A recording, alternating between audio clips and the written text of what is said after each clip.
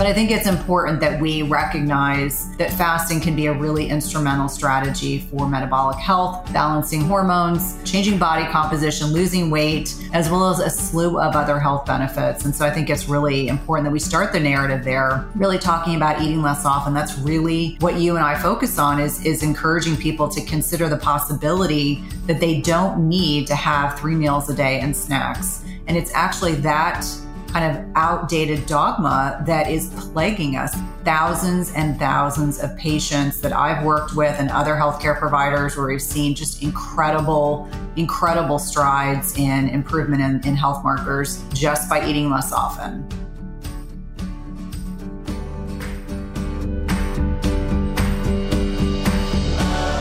This is Living Your Big Bold Life podcast, and I'm your host, Bet Lucas. I am a mom of 6 crazy kids. I work as a VP in a fast-paced industry, and I've been on a health journey. But what does living your big, bold life even mean? Living boldly is having the courage to finally listen and do what your heart has been trying to tell you all along. Maybe it's to take back your health, write the book, go for the job, run the race. And I'm here to help you listen to that voice and to remind you to be you boldly. The world needs you.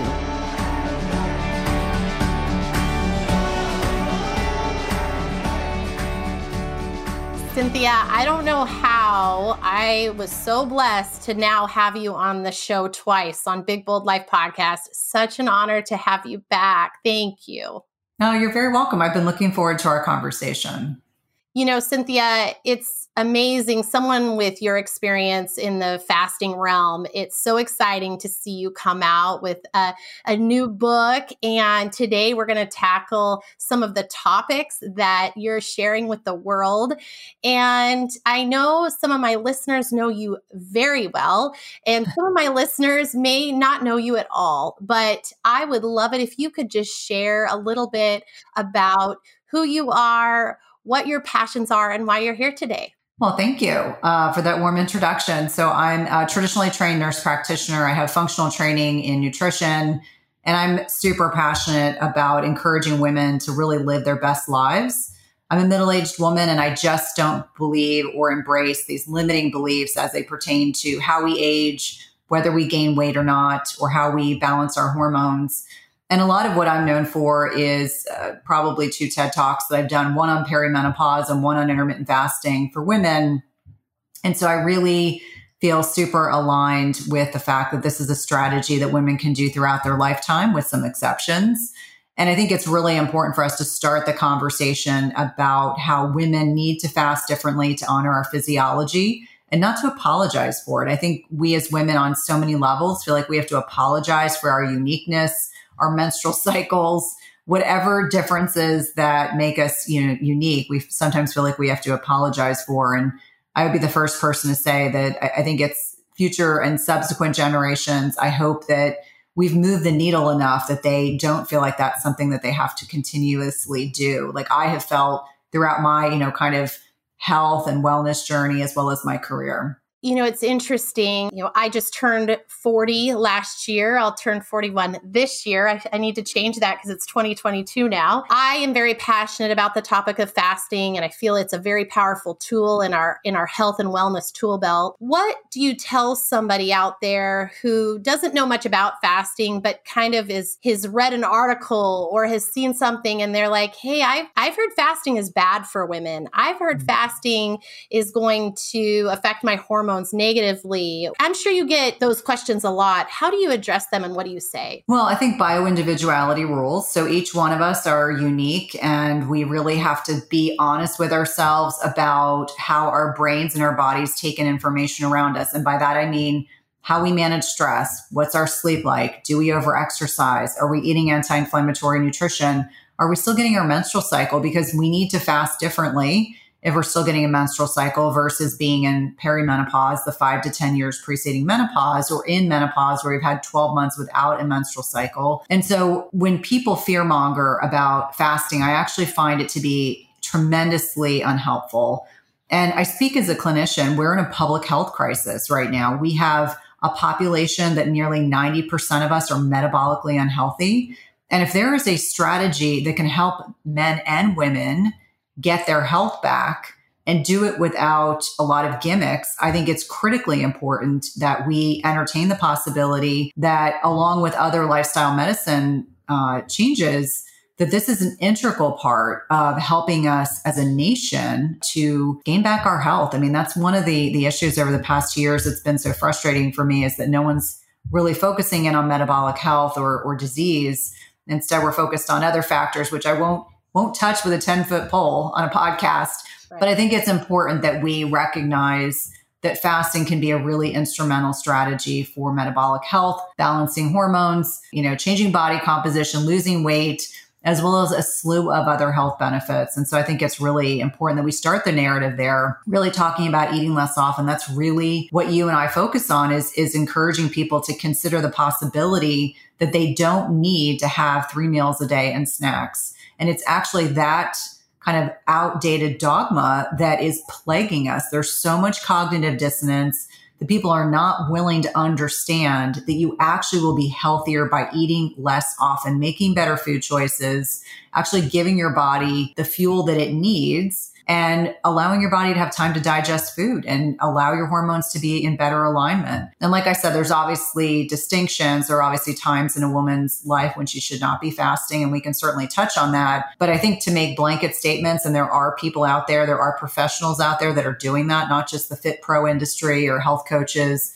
the people who I have to believe are well-meaning, but are confusing and confounding the science, and confusing and confounding thousands and thousands of patients that I've worked with and other healthcare providers, where we've seen just incredible strides in improvement in health markers just by eating less often. And Cynthia, do you find it fascinating? I sure do. That, for years, our ancestors and even our grandparents were quote unquote fasting. And slowly through time, we've been pushed to eat more and more, and we have access to more addictive foods and more inflammatory foods. And it's so interesting that, most of my teenage years, even in my 20s, I was told to keep my metabolism going.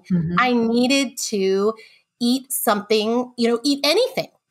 And that's why you needed to eat breakfast. And that's why you needed a mid-morning snack. And it's so interesting to watch, because it's like we're just inundated. We're never taking a break from food.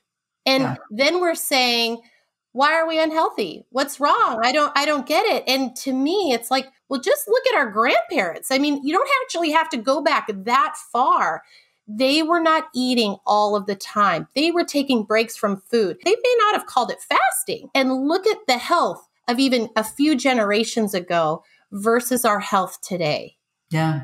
Well, it's interesting. I did a podcast with Vinnie Tortorich a few months ago, and we were talking about his latest documentary, and I had an opportunity to see it before it went public. And he had a photo of Woodstock from like 1969 versus a Woodstock photo from 1999. And you would never have believed that there was only a 30-year span between these photos. People in 1969 were thin. People in 1999 were not. And I really think if we follow the paper trail, we follow the money trail, we recognize that there's a slew of things that happened, the bastardization of fats, this proliferation of subsidized crops that are proliferative in the processed food industry, this hyper palatable, highly processed foods that most of us are consuming, the bastardization of fats, the changes to My Plate, and certainly the USDA food guide pyramid have really pushed a lot of these subsidized crops, and certainly pushed a lot of processed carbohydrates and telling people it's heart healthy grains. And I put that in air quotes. Yeah. And I think you're right that, my grandparents, your grandparents, my grandparents had a beautiful garden. They made everything from scratch. And we've gotten so far away from knowing how to cook meals and feeling comfortable doing that. We've been convinced by the processed food industry that their hyper palatable bags and boxes of crap are somehow going to make our lives easier. And I would argue that between the inflammatory seed oils, between, high fructose corn syrup and a slew of other, sometimes unpronounceable ingredients, we've tricked our bodies into thinking this is nutrition. And so one example that I like to talk about is the fact that when you see someone that's obese or overweight, they're really nutrient deprived. Their body can't actually access any food fuel. Their body is storing a lot of this food consumption as fat. And fat is this highly sophisticated organ. You know, fat is an organ. It is not just fat. And I remind people all the inflammation and oxidative stress doesn't do our bodies any difference. And I agree with you wholeheartedly that the lack of digestive rest is creating a whole cascade of health and metabolic health issues. And I remind people that our bodies are really designed to have 4 to 5 hours between meals. When we properly put our meals together, when we're eating, high quality protein and non-starchy vegetables and high quality healthy fats, which are not seed oils, our body knows what to do with that fuel, but that's not what most of us are eating. In fact, I have teenagers, one of whom likes to eat breakfast, one of whom does not. And we're constantly talking about that. That's why I don't buy cereal, because I said it's dessert. If we're going to treat it as such, let's call it what it is. And it's dessert. And if I'm going to buy cereal, I'd rather buy you dark chocolate, which at least has some health benefits. But I think that it all starts with food, and it all starts with food frequency. And we have been conditioned. And I certainly, when I started as a newbie nurse practitioner, gosh, the stuff I used to tell my patients, I always say, know better, do better. I didn't know better in 2001 when I started as a nurse practitioner, but I sure as heck know better now. And I think the growing awareness, there's certainly more and more clinicians that are speaking to their patients differently about food, but it's really going to take an army of people, not just clinicians, but also healthcare providers and podcasts like yours that help educate people to make better decisions and to consider that perhaps they don't know it all, that, we have to be intellectually curious. We have to continue learning. I tell my kids all the time, I will be a lifelong learner till I die. And so I'm always looking at different perspectives, trying to see how could I serve others on another level by being able to share information that would be of benefit to them. A light bulb really went off for me on my health journey. I was at the time trying all the things. I was working out. I was what I would define eating pretty healthy. Mm-hmm. And I just came across this thought of elongating the time between meals. And I heard a podcast and Kelly LeVeque was on there, and she was sharing about how elongating the time between meals is beneficial. It's anti-inflammatory. And here I had tried all the things, but no one had ever suggested to just take a break between meals and actually elongate it. In fact, when I would say, gosh, I'm kind of stuck, I don't know what's wrong, I kind of feel like I'm like 30 pounds heavier than I need to be. Everyone would say, oh, well, maybe you need to add a snack here or do this. And it was like, and I remember finally trying it, finally trying the taking a break and trying to stretch that time. And it was amazing. This whole new world opened up. And that was kind of my first step towards fasting. But no one was talking about this. No one was telling me that was maybe my problem, was the opposite of what I had been doing. Yeah. And I think it's important, I think it's important for your listeners to know that I used to be that person who would go to the gym and I drink a protein shake. And I drank a protein shake when I was going to the hospital. And then I had snacks and I don't know how I managed this seeing patients, but somehow I'd have, a portion snacks, and I'd have something I'd eat when I got to the hospital. I'd have eggs that I could eat. I don't know how I did it, but how much less complicated your life becomes when you recognize you actually don't need to eat that frequently. To me, it's a blessing if I get up in the morning and I know I can get my kids to school, my husband gets squared away, the dogs get walked, I can start my workday or do my workout. And I don't have to worry about food. And I probably break my fast and I end my feeding window probably earlier than a lot of other people. I do best with a 10 or 11 a.m. breaking my fast. And then I end my feeding window around 4 or 5 o'clock. But for me, the knowing that I'm going to have 2 meals a day and I don't have to worry about packing snacks or taking things with me. I always say, as long as I'm hydrated, I'm good. I can do just about anything. But I think it's that awareness, once you get to a point where you realize it isn't quite so strange to consider that you don't need to eat breakfast and you don't have to eat so frequently. I think that's really important. And I think it's also empowering because you recognize all those snack products, going through the airport. My family and I went away for Christmas and my kids were just stunned because we haven't traveled as much as we normally do. Yep. We're in an airport and I was like, it's just a bunch of crap and junk. really, and really, if you like eat breakfast, you really don't need to eat again until lunch. And you really shouldn't need to eat again before dinner. But it's all these tantalizing, brightly packaged colors that are trying to, encourage us to eat them. And I always say to my kids that I recognize now they're teenagers. So there's a little bit of whatever I say, sometimes they ignore me, which is fine. Right. That's part of the opposite mob. Yeah. Right. Exactly. That's part of that whole process of becoming their own autonomous individuals. But I think they also appreciate so much more now that because they've always learned how to fuel their bodies, they don't deal with energy dips. They don't deal with getting hangry. They're very athletic. They're both very successful athletic young men and do really well in school. And I remind them all the time, like part of that is that they've always eaten really well. Like I have one that's carnivore-ish. I have one that's a little more high carb. He's a competitive swimmer. And so we just kind of, set the expectations. Where's your protein? That's always what I'm always saying to the one who eats more carbs. Where is your protein? Make sure you get your protein in. I know you swim, so you need more rice. I get it. But really honoring their own physiology, which is the same thing I would recommend to your listeners that, each one of us might need a little bit different. I certainly am the lowest carb in my house. I'm also the only female. I'm also middle-aged. So I'm just at a different life and stage. And so I think we just really lean into like, how active were you that day? Did you lift? Are you really hungry? Do you really need the carbohydrate? I always like to suggest to people that if they're going to have their carbs, have them earlier in the day. We know we become progressively more insulin resistant as the day goes on. So if you do tolerate grains, as an example, have them with your lunch. Don't have them at dinner at 8:00 at night and then wonder why your continuous glucose monitor is a hot mess before you go to bed. So I think it's helpful for people to really do some experimentation. And I love that you do that yourself. I have certainly tried a lot of things to find what works best for my body. And I tell people all the time, like what works well for me may not work well for you, may not work for my husband or your husband or someone else that's listening. And so the N of one is really powerful and the N of one is you.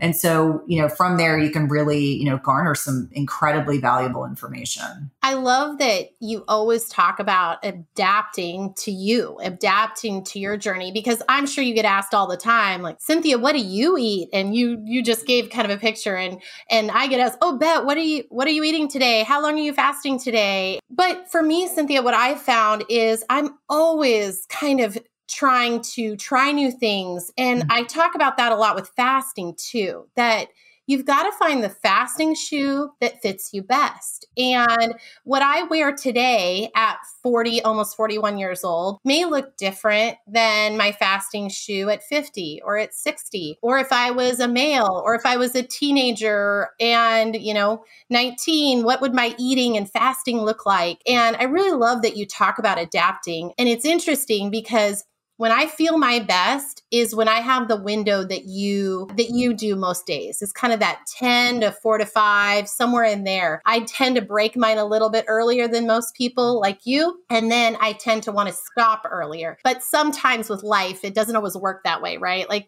I find that would be my perfect, but I sometimes have to adjust to our family because we have so many young children running around. Yes. And so you're at a different life stage. Like for me, the one thing that the pandemic taught me was I don't feel good eating at 6 or 7 o'clock at night, which makes me probably sound like a weirdo. But if you look at chronobiology, if you look at how we have these melatonin clocks, we have these circadian clocks in the body, it explains why most people don't do well if they eat within 3 hours of bedtime. And so for me, I tend to go to bed a little earlier. So your listeners are learning a lot about my schedule. But the pandemic's blessing was that it made me realize that I really do need to lean into what works best for me. So there are some nights where I have eaten before my family, but I sit with everyone or I help create a meal. And because they're teenagers, they understand. So it's a different life stage. So I can completely appreciate why you have to figure out like where you are. But that has been one of the lessons that I learned over the past 2 years. And for me, it's funny, I wear an Oura ring. And so the Oura ring corroborates all of this. Like I actually showed my engineer finance husband one day when he was doubtful that I could actually capture this information. And I said, look, my heart rate, everything, my blood sugar, everything is impacted when I eat later in the day. And I said, it's just easier for me to end I'd rather have a big lunch, a small dinner, and then I'm done. And that actually works really well. And a big dinner or a big lunch is indeed a very big lunch. But with that being said, really honoring where we are in time and space, 10 years ago, it would have been a lot harder. My kids would have been 6 and 4. Now they're 14 and 16, different time frame. Now they go to bed after I do, which is probably a little embarrassing to admit, but they're teenagers, they're night owls. They like to stay up later. That will be me. Cynthia, I'll be like, I can't. I gotta go. No. Yeah. Last night I hit a wall at like 9:15. I was like, I have to go to bed. I was like, the dogs have gone out. You've both eaten. You're done with sports. I'm going to bed. And so it's become like an ongoing joke that I'm the first one to bed and the first one up. But that's just my role. I'm very much the lion. I don't know if you're familiar with Dr. Bruce's chronotypes. And so I'm definitely a lion. Up early, energy in the morning, energy in the afternoon. And then by 9 o'clock at night, my body's like, we're done. We're totally done. I think we could be twins in this department. I always joke that I'm not a morning person. I'm not a night person. I'm a day person, but I am definitely more of a morning person than I am a night person. And I go really hard like you all day. Mm-hmm. And then it's like, okay, I'm done. I need to go to bed. And if you guys aren't all going to bed, too bad. You are. Or I'm going without you. Well, I love that. And I do like that you provide encouragement that you can eat dinner with your family and fast. Like you can sit with them, I should say, not eat, but you can sit with them, because there was actually quite a few years where I was even an earlier window, and I would often skip dinner. Yeah. And I had fabulous results in that. Mm-hmm. And my window would close kind of around, it's like 2-ish. Yeah. And I had fabulous results. And people ask me all the time, well, how could you do that? And, oh my gosh, your girls are watching. And, it's interesting. They never would say my son, but they'd say your girls are watching. Right. And I'd say, it's interesting. I actually thought it was really positive, and it was an opportunity to have talks around food and healthy eating and loving our bodies and listening to our bodies. And it's not about, as you and I know, fasting is not about starvation. If you probably saw what Cynthia had for lunch or what I have for lunch, it's a lot of food. It's actually the exact opposite of starvation and a diet mindset. It's really feasting well, but fasting well too. Yeah. And I think it's important that we reframe the conversation for our children. Like I have boys, and it's interesting. I get asked all the time, can teenagers or young adults fast? And I always say, if they're still growing, it's probably not the best idea. But what's interesting is my 14-year-old, who's very strong-headed. He's a competitive swimmer. He swims 5 or 6 nights a week, very hard. He doesn't want to eat breakfast in the morning. And I don't force him, but he comes home and has a massive lunch. He has a massive dinner. And I was saying he does have a compressed feeding window, but he gets through school and this is his choice. I mean, we kind of have let him roll with it because, he got to a point where he said, I think what you'd understand is I'm still getting my food in. I'm just eating in a compressed window. Whereas my 16-year-old has to eat breakfast. Like he gets up in the morning. That's the first thing he thinks about. He's like, food. So he's still growing, as is my 14-year-old. But I think part of teaching our children about eating healthfully is also saying, like, lean into when you feel hunger and understand how to fuel your body, but don't feel pressure, because how many moms sit down and eat when they're not hungry? And I think that's an even more damaging example to set. If you feel pressured to eat, even though you're not hungry, and I'll tell my kids, like, I'll sit down with water or whatever it is that I'm drinking at the time, but I remind them, I'm like, this is not an issue of not giving my body the nourishment it needs. It's respecting the fact that my body does best by eating earlier. My 14-year-old came home and ate his massive lunch, and I was eating my massive lunch. They happened to overlap this afternoon, and we were talking about it openly. And he said, I think it's great, Mom, that you just do what works for you. It doesn't bother my older son. He doesn't bother us that that's how you choose to eat. And I said, well, it bothers other people. It's interesting how our habits can be triggering in others, but I refuse to take ownership for that. And I'm sure you're probably the same way. I'm like, that's not my issue. I'm not going to take ownership for that. I'm not going to although I'm happy to explain, I am not going to then have to feel as if my choice is not honoring where I am in time and space. I acknowledge that perhaps for you that may be triggering, but I don't take ownership of that feeling. Yeah, I think that's so important. And if I look back when I was struggling the most on my health journey, and I took all the food and the snacks that I ate all day and actually condensed them down into 2 kind of main meals, it would have been a lot of food. It would have been. However, what I think fasting does so well is that it does slowly retrain you to eat more real meals instead of kind of, even if they were kind of healthy snacks, it was like you said, it's like, oh, we're going to have our nuts and we're going to have our string cheese and we're going to have this, but we were still eating a lot. The difference is now, I think, and what I want to tell anyone there who's thought about fasting is still eating that every 2 to 3 hours a day, that you've probably lost somewhere this meal. You've probably lost that. You're just kind of grazing all day. And I have never been so satisfied on my eating journey until I started fasting. And I tell people that all the time. And I know they probably think I'm crazy, but it's really, really true. Yeah. Well, I can just remember, I mean, this is a long time ago, but when I was breastfeeding my first son, and I breastfed him for a year. And at the time I worked for a very demanding cardiology practice as a nurse practitioner. I was just solely hospital based, so very long days. And my option was to either pump during the day or eat. So I would pump and eat a protein bar. And back then protein bars were like terrible. And I remember I would go through like 3 protein bars. Every time I pumped, I would have a protein bar. So you can imagine I lost my pregnancy weight very quickly, and not in a healthy way. I actually got too thin. But I think about, why did I crave sugar and carbs so much? And I realized it's because I never gave my body the nourishing food it needed. I ate healthy on the days I didn't work, but on the days I did work, and I only worked part-time, my body, especially with breastfeeding, was starving all day long.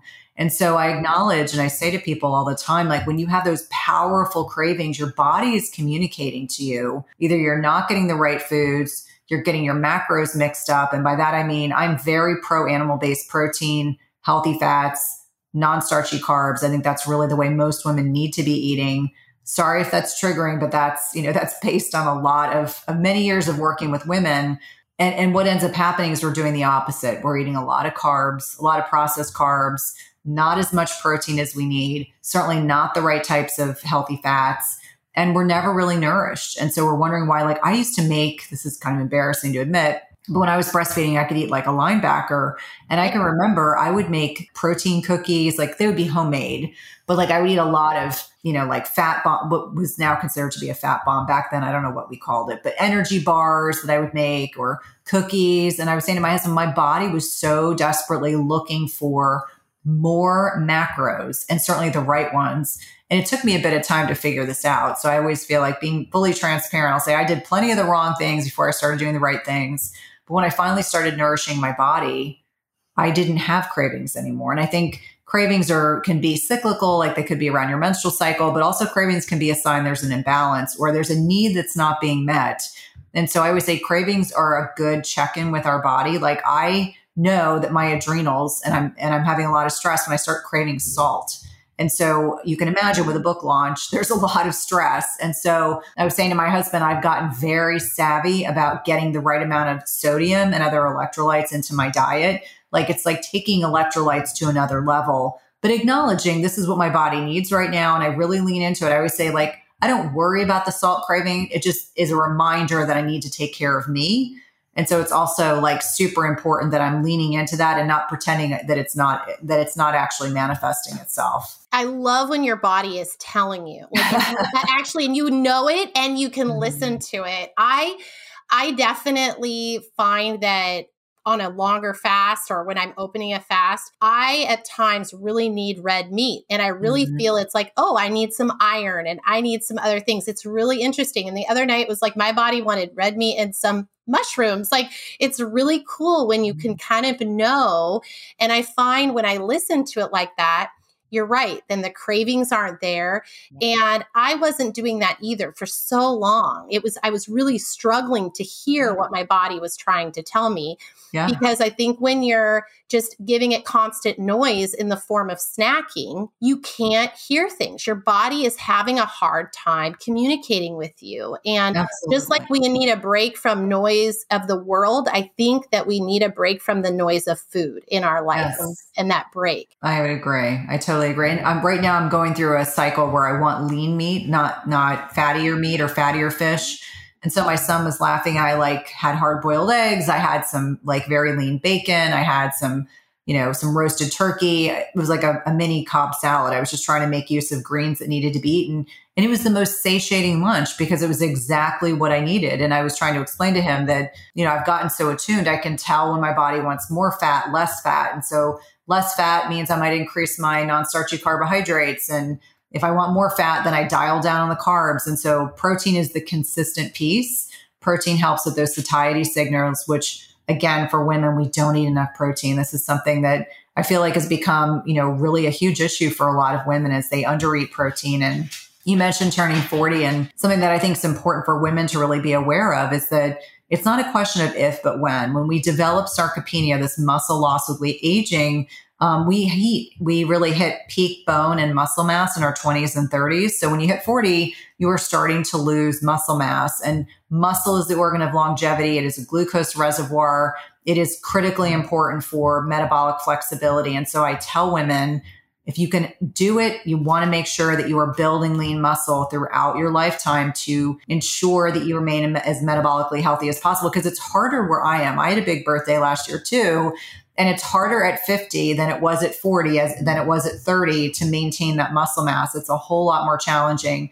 And that has a lot to do with some of the hormonal fluctuations, especially with sex hormones. It's not insurmountable, but it's definitely something that you have to be very diligent about. I love that you share about this message because I just am so passionate that protein is the difference maker. Mm-hmm. And it is the building block for so many things. And I can't tell you how many people that once they just dial up their protein a little bit, how much more energy they have, they sleep better, they feel better, they are more satiated. I mean, I think the benefit list is so long, and I just don't know if there's many clinicians out there that realize what a difference maker that could be for their population that they're seeing that is struggling. Well, and I don't think we're talking enough about it. I mean, I certainly have learned a ton through a good friend, physician, Dr. Gabrielle Lyon. And if you don't follow her, if any of the listeners don't follow her, you should. She's amazing.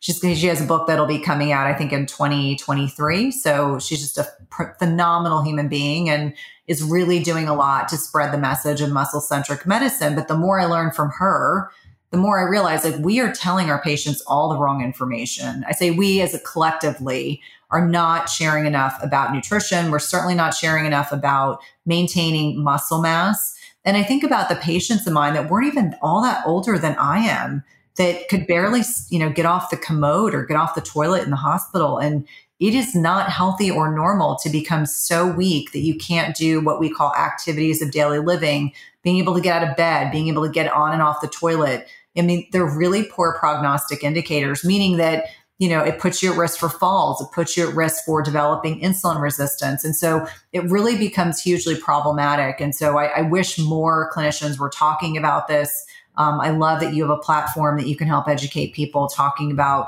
the unique needs of consuming protein and adequate muscle protein synthesis and amino acid intake, et cetera. It's a really vitally important message for people to be thinking about it way before they get to be middle-aged, really thinking about it in their 20s and 30s. I mean, I look at my 16-year-old who is building tons of lean muscle and really encouraging him to understand how much protein he needs a day. And so I said, 1 pound per gram of ideal body weight. And so really important for people to understand, he's 145 pounds, he's skinny, he's 6 feet tall, but he's very lean. And I said, if you want to be 160 pounds, you really need to be hitting 160 grams of protein a day. And so helping him structure his meals and also working with my patients and clients, same thing, saying, if you're not eating more than 50 grams a day, slowly start increasing it, go to 60, go to 70 grams a day.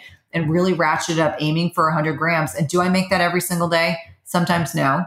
Do I aim for it? Absolutely, without question, because I recognize the important and the currency of metabolic health is too important not to try to get there every day. Hey friends, it's Bet. If you are enjoying today's podcast, I really hope you will join me every week for what I hope you find are inspiring interviews and bold content on topics like family and career and health. And can I also ask you a favor? Can you press that subscribe button and write a review if you like what you hear today? By doing those things, you are helping me get the word out, and I truly would be ever, ever so grateful. It also allows you to be the first to know when new content arrives. So please subscribe today. Now, let's get back to our guest. So it's interesting, years ago, if you would have asked me, Bet, so what has higher nutrient density, this piece of steak right here, or this vegetable? I would have 9 times out of 10 told you, or 10 times out of 10, I would have said, of course, the vegetable, or of course, the fruit. I mean, I'd probably put a lot of foods in front of that. And to me, it's interesting to look back, and as I've learned so much on my health journey, and I still have so much more to learn. Oh my gosh, I'm here and here, but I had no idea meat was super nutrient dense. I don't think a lot of the world knows that. I don't think they know there's vitamins in meat. Do you? Right. Well, and I think there's been several things that have happened. We've put so much vilification on healthy fats. We have pushed the agenda about plant-based being superior to animal-based protein, which it's not. And I think on top of that, there's been so much confusion about, these subsidized crops, looking at corn, looking at sugar beets, looking at soy, and which direction does that lean? It doesn't lean pro-protein. That's really generally leaning towards carbohydrate focused. And I would argue that those are the types of foods that are making us sicker and fatter. And so I think that it's really going to take an army of people to help turn the tide. And it's interesting to me that when I eat a meat-focused or meat-centric or seafood-centric diet, those satiety hormones in my brain are completely, they tell my stomach, you are full, you are done. The brain to stomach communication is fantastic. I can't eat another thing. Whereas if I were to sit down, and I've been gluten-free for 10 years, if I were to sit down and eat a bowl of pasta, it would be never ending. I would never feel full. Yeah. And so really recognizing that the foods that we choose to consume send very important messages to our endocrine system, to our brain, to our bodies. The joke used to be, it takes 20 minutes for your brain to realize your stomach is full. And I'm like, well, I can tell you, if I eat a steak, I don't need 20 minutes for my brain to tell my stomach to tell my brain it's full, because you will hit those stretch receptors in the stomach. It will tell you, I am satiated. I don't need more food. I am completely full. Please send no more food down the gullet. And so I think it's important for people to recognize that there's a bit of experimentation. You may find you do better with poultry. You may do better with red meat. I encourage people to, I always say monogamy is good in a relationship. Monogamy with food, eating the same foods every day is not a good thing. Our bodies need different types of nutrients, experiment with different types of protein, experiment with what's in season, aim to eating more organic because you're going to get less pesticide exposure, herbicide exposure, which is a whole separate tangential conversation. But we know those things, those insecticides and herbicides, wreak havoc on the gut microbiome, punch holes in our small intestine, contribute to leaky gut. Again, I know I'm getting off on a tangent, but really, buying the best quality food that your budget permits. And that leaves people with a lot of decisions to make. We don't eat out very often, largely because I can track what happens to my glucometer or my continuous glucose monitor when I eat out. Even if I'm eating protein and vegetables, it's because things get cooked in inferior oils. They're exposed to junk and crap and who knows what else. And so for me, it's easier to stay at home. My husband and I are better cooks than most of the restaurants we go to.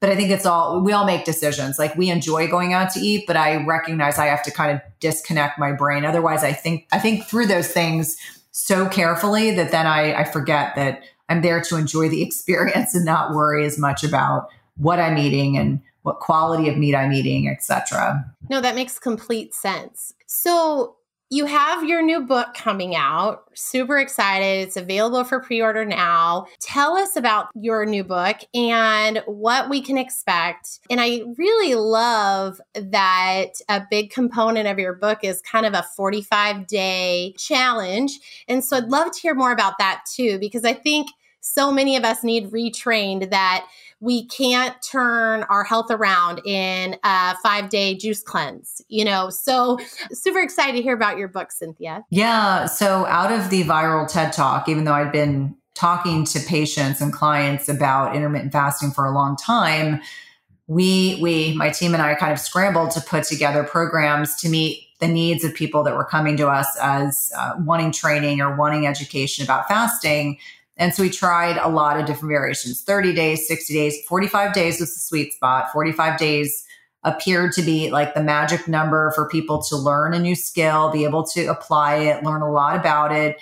And so the book is really taking the very best of what I know about fasting, a bit about the research, the impact on women's hormones, and it's really focused on women, but it doesn't mean it's not a book for men too, because all men know women in their lives that could benefit from this strategy, talking about the science behind it, the hormones behind it, what makes us unique. And I always say, let's embrace our physiology instead of apologizing for it. Whether you are a cycling woman, a woman in perimenopause or menopause, there are strategies to help you succeed with fasting.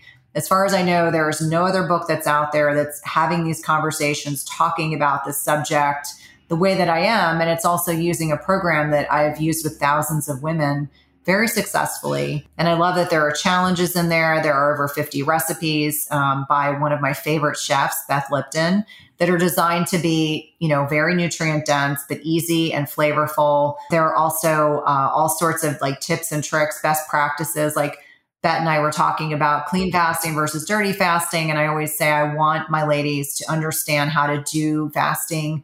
Really, I used to call it the ivory tower when I was an undergrad, but really learning best practices so that if you get off track in the future, you know what works and you can go back to. And so I'm really proud of the work. It's exciting that it's almost here. There's lots of pre-sale bonuses. We have, when I say detox, a healthy detox program called Clean in 14 is one of the pre-sale bonuses. We have bonus recipes, and we actually have a masterclass that I'm going to be teaching prior to publication date that will only be available for people that have pre-ordered the book. So I'm really, really excited about it. Oh, I just think it's great. We talked about the energy of fasting and many of the other benefits, but in the book, tell us a few things that you have found are other benefits. And you even talked about one on your Instagram this week, which was sex life. So tell us more about some of these benefits that people can see by implementing fasting and reading your book. Well, I think that people come to fasting out of curiosity. They want to change body composition. So obviously weight loss is a big attraction. I think probably one of the less well-known, and I would say to the lay public, is this concept of autophagy, this waste and recycling process. So your body has the ability in a fasted state to go in and get rid of diseased, disordered mitochondria, organelles, things that don't belong, even potentially precancerous cells. And it does this while you're fasted. It's almost like taking out the garbage. And I think on so many levels, when we're looking at biophysical markers, better fasting insulin, glucose, blood pressure, triglycerides, HDL, really looking at the reduction in neurocognitive diseases like Alzheimer's, dementia, looking at things like Parkinson's, and even what puts us at less risk for specific types of cancers. I do see a lot of improvement in inflammation as well as gut health, giving people more digestive rest in conjunction with nutritional choices. If you fast long enough, you can actually stimulate some stem cells in the gut. There's a lot of different variations, but the focus of IF45 or intermittent fasting transformation is a 16-8. So really giving you the tools so that you can be successful. But those are the typical things that I think about, along with also kind of brain health. So improvement in neurotransmitters, which food and mood go along together really nicely. The bulk of our neurotransmitters are created in the gut microbiome as opposed to the brain. And so I'll see reductions in anxiety and depression, which is a really exciting benefit. I think that's great because a lot of people, like you said, come to fasting for weight loss and they don't realize that they're getting all of these other benefits, whether it's healing their fatty liver or, I've even heard ones like people were getting a lot of skin tags. Yes. And they don't have skin tags anymore. They just all fell off. Resistance. Yeah. Those skin tags are characteristic of insulin resistance. And so I remind people that once you start fixing insulin, there's a downward kind of domino effect, better fertility, less PCOS. Certainly sometimes people, when they lose weight, they lose adipose tissue. All of a sudden they're in a position where they're able to get pregnant more easily. To me, they improve their menstruation. Maybe their cycle was wonky and now it's improved upon. So I think the possibilities are really endless. And, there's a lot of good research that's going on. It's not just all on lab animals, but there's a lot of good research going on, especially with a lot of the metabolic disorders like insulin resistance, PCOS, obese menopausal women is one example, as a few examples. There's a lot of lab research that's ongoing, but of course we are not rodents. So I always say, we can take that with a grain of salt. But my hope is that we will get to a point where a woman's menstrual cycle will not be seen as an inconvenience in research studies, and that variable will be one that becomes the norm that has to be factored in for research with humans and not just seen as a impediment to getting good research or good data. Yeah, I think that's so powerful. And I love what you're sharing about that, because a lot of people think if they're trying to get pregnant or if they're trying to regulate their period or they're trying to heal their PCOS, that actually fasting would be something you would avoid. And it's interesting to watch how many people in the fasting community have positive results when it comes to those very things, and that's really not what the data is continuing to show. It's fascinating to me. Yeah, if you follow insulin resistance and then you look at fasting is almost always a strategy that can be profoundly effective for normalizing insulin levels. And I think about people like Ben Bikman. He's an insulin researcher, an incredible resource. If your listeners don't already follow him, he's an incredible resource for insulin and incredible research that's going on. And so I kind of always take his lead. If he's looking at, fat cells differently or looking at, current research, it always causes me pause and really thinking about the fact that follow the insulin, know what your fasting insulin levels are, know what your uric acid levels are, asking your healthcare provider. These are not weird tests. They're not unusual. Maybe your healthcare provider doesn't know how to interpret them, and that's okay. But they can still order them and they're covered by insurance. But I would absolutely positively demand to have, there's a whole slew of labs, but know your fasting insulin. It should not be, I like to say between 2 and 5. I start getting a little concerned when it creeps towards 7. I've had women who've insisted they cannot lose weight, and I find out their fasting insulin's 15. I'm like, well, there you go. Your insulin is up. You are not losing fat. You are not losing weight. So, really following the cue of metabolic flexibility means you got to look at the labs as well as the lifestyle. Definitely. And I think it's been fascinating to learn more about my insulin. I do the finger prick and do the Contour Next one. I know a lot of people wear CGMs. That's fine too. But it's really fascinating for you to get to know your blood glucose levels. I think it's just something that should be another tool in all of our tool belts. I agree. Yeah, no. And I actually, that's one of the strategies I talk about in the book is, know your blood sugar. Everyone should have a glucometer. Everyone may not be able to afford a continuous glucose monitor. A lot of insurances won't cover them unless you're insulin resistant, which is a crime as far as I'm concerned. But it can be one of the most insightful tools you can use. I wear mine almost year round. I am able to track what carbohydrates work for me, which ones don't. It's sometimes surprising. And it allows me to monitor, like as a good example, when I'm underneath lights, which is why it's a little dark in my office, when I'm underneath lights and I'm doing podcasting or doing media, my blood sugar goes up because my cortisol goes up. I'm excited to connect. And so I've noticed this whole week, I've turned my lights off and my blood sugar and my insulin response are actually better. And so I found that really fascinating, but my body perceives it's a bigger stress. Obviously, I'm getting to the point in the day where the lights have to go on. And so my last podcast today, I will turn them on so that I'm not in the dark. But yeah, it's amazing. It's really interesting to look at the influence of nutrition and sleep and stress management and exercise all on your blood sugar control. Like I said, I would encourage everyone to go out and, ask for those routine labs, ask for, can you get a glucometer? They're pretty inexpensive. Keto Mojos, things like that, they can be very inexpensive. The strips tend to be expensive, but even if you just do that for a month, probably the cost of going out for a nice dinner. It's worth it. Yeah. And when I started learning more and more about my blood sugars, I found that when I stopped eating earlier, and I've noticed much improved morning blood sugars. And that was a real simple thing. Instead of keeping my window open till 8 or 9, if I close it at 4, 5, even 6, it was so much better. Well, I know we're coming to the end of our time together, and I'm so grateful for it. And I would love to hear where people can connect with you. Yeah. So Intermittent Fasting Transformation IF45 is on pre-sale up until the 14th of March. So if you buy the book before publication date, which is March 15th, you are able to access all of those pre-sale options that I kind of alluded to earlier. I have a podcast called Everyday Wellness, which is a great way to connect with me. But probably the easiest way is on my website, which is www.cynthiathurlow.com. I'm very active on Instagram. I'm a little snarky on Twitter. I'm also on Facebook. And one of the nice things is that, through all of those channels, you can really get a sense for what I'm about, who I serve. But I do believe this book is like the consummate intermittent fasting book for women. I hope that it'll help change lives and people feel like they have a little part of me right with them while they're reading it. Well, thank you for your time today. And my last question before I let you go is, I'd love for you to give a little pep talk to anyone out there who has either started fasting, has been fasting for a long time, no matter where they are on their fasting journey, who might be struggling. What would you say to them? Well, I think it's okay to take a break. That's probably not what you're expecting me to say, but there is a time and a place for fasting. And sometimes it's too much of a stressor on our bodies. It may not be the right time to be fasting. So if you feel like you're really struggling, maybe you need to take a break for a week or two and take a pause, really investigate why you want to fast.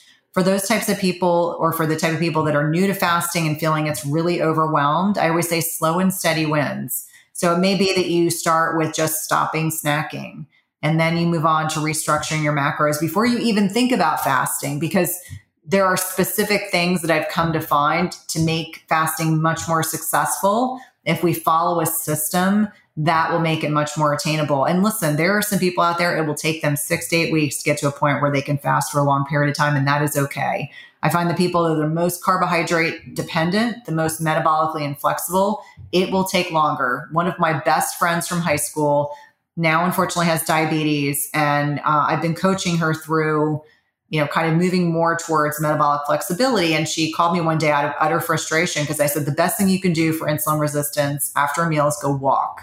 So she was saying the walking is easy, the lifting is not. And I said, do it anyway. So sometimes it may take a bit of time for something new to become a habit, but we set the intention and we put it in motion, and every step forward is a win. It doesn't have to be this all or nothing phenomenon. I am very much of someone that'll say, it may take you 8 weeks to get to 16 hours fasted. That is okay. I don't care if your significant other, your mother, your brother, your sister, they do it effortlessly on day one. Don't focus on anyone else. Stay in your lane, focus on what you need to do for you, and just to acknowledge the beauty that is your own bio-individuality. Oh, I love that. I think that is beautiful, bold advice. Cynthia, thank you so much for your time today. You're welcome. So good to connect with you. Thank you for listening today. If you enjoyed today's episode, don't forget to write a review and push that subscribe button. I also hope you will come hang out with me on Instagram, Facebook, and my new website, betlucas.com. And remember, friends, be you boldly. The world needs you.